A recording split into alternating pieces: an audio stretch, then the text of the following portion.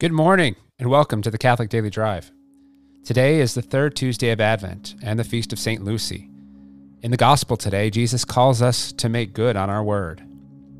God, come to our assistance. Lord, make haste to help us. Glory to the Father, and to the Son, and to the Holy Spirit, as it was in the beginning, is now, and will be forever. Amen. Lord, you have blessed your land. You have forgiven the sins of your people. A strong city have we. He sets up walls and ramparts to protect us. Open up the gates to let in a nation that is just, one that keeps faith. A nation of firm purpose you keep in peace for its trust in you. Trust in the Lord forever, for the Lord is an eternal rock. The way of the just is smooth, the path of the just you make level. Yes, for your way and your judgments, O Lord, we look to you. Your name and your title are the desire of our souls. My soul yearns for you in the night. Yes, my spirit within me keeps vigil for you. When your judgment dawns upon the earth, the world's inhabitants learn justice. O Lord, you mete out peace to us, for it is you who have accomplished all we have done. Glory to the Father, to the Son, and to the Holy Spirit, as it was in the beginning, is now, and will be forever.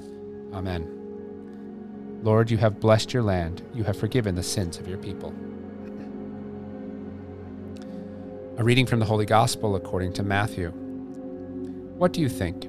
A man had 2 sons, and he went to the first and said, Son, go and work in the vineyard today. And he answered, I will not. But afterward he repented and went. And he went to the second and said the same. And he answered, I go, sir, but did not go. Which of the 2 did the will of his father? They said, the first. Jesus said to them, Truly I say to you, the tax collectors and the harlots go into the kingdom of God before you. For John came to you in the way of righteousness, and you did not believe him. But the tax collectors and the harlots believed him. And when you saw it, you did not afterward repent and believe him. The Gospel of the Lord. The saint for today is St. Lucy.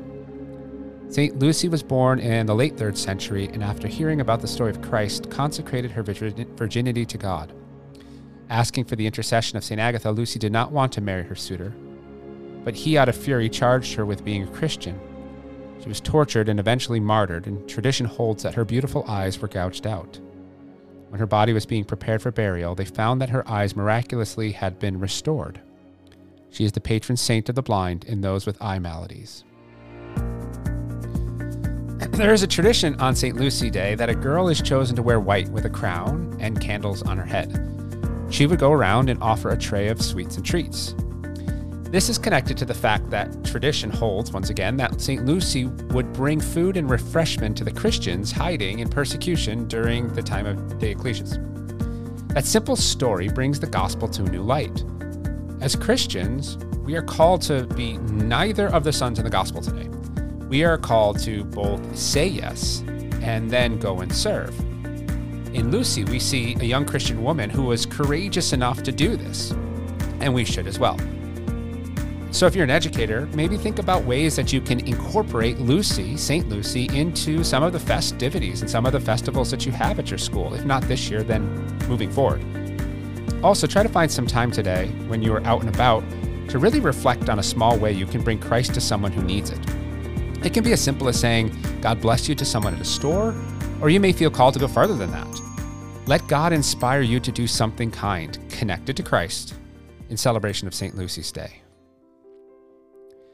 Today, we are praying for the Catholic schools in the Diocese of Pensacola-Tallahassee and for the intentions of St. Joan of Arc School in Chicopee, Massachusetts. For all of our partner schools, dioceses, and for our generous benefactors, we ask God's continued guidance through the intercession of Our Lady and Queen as we pray.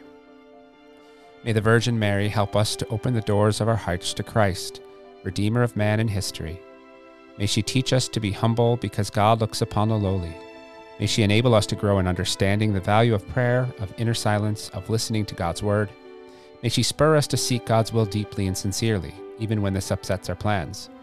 May she encourage us while we wait for the Lord, sharing our time and energies with those in need. Mother of God, Virgin of expectation, grant that the God who comes will find us ready to receive the abundance of his mercy. May Mary, most holy, Woman of the Eucharist and Virgin of Advent, prepare us all to joyfully welcome Christ's coming and to celebrate worthily his sacramental presence in the mystery of the Eucharist. Amen. Go forward bravely, fear nothing, trust in God. All will be well. If you'd like more resources, support, or would like to add intentions, please visit us at missiondrivencatholic.com.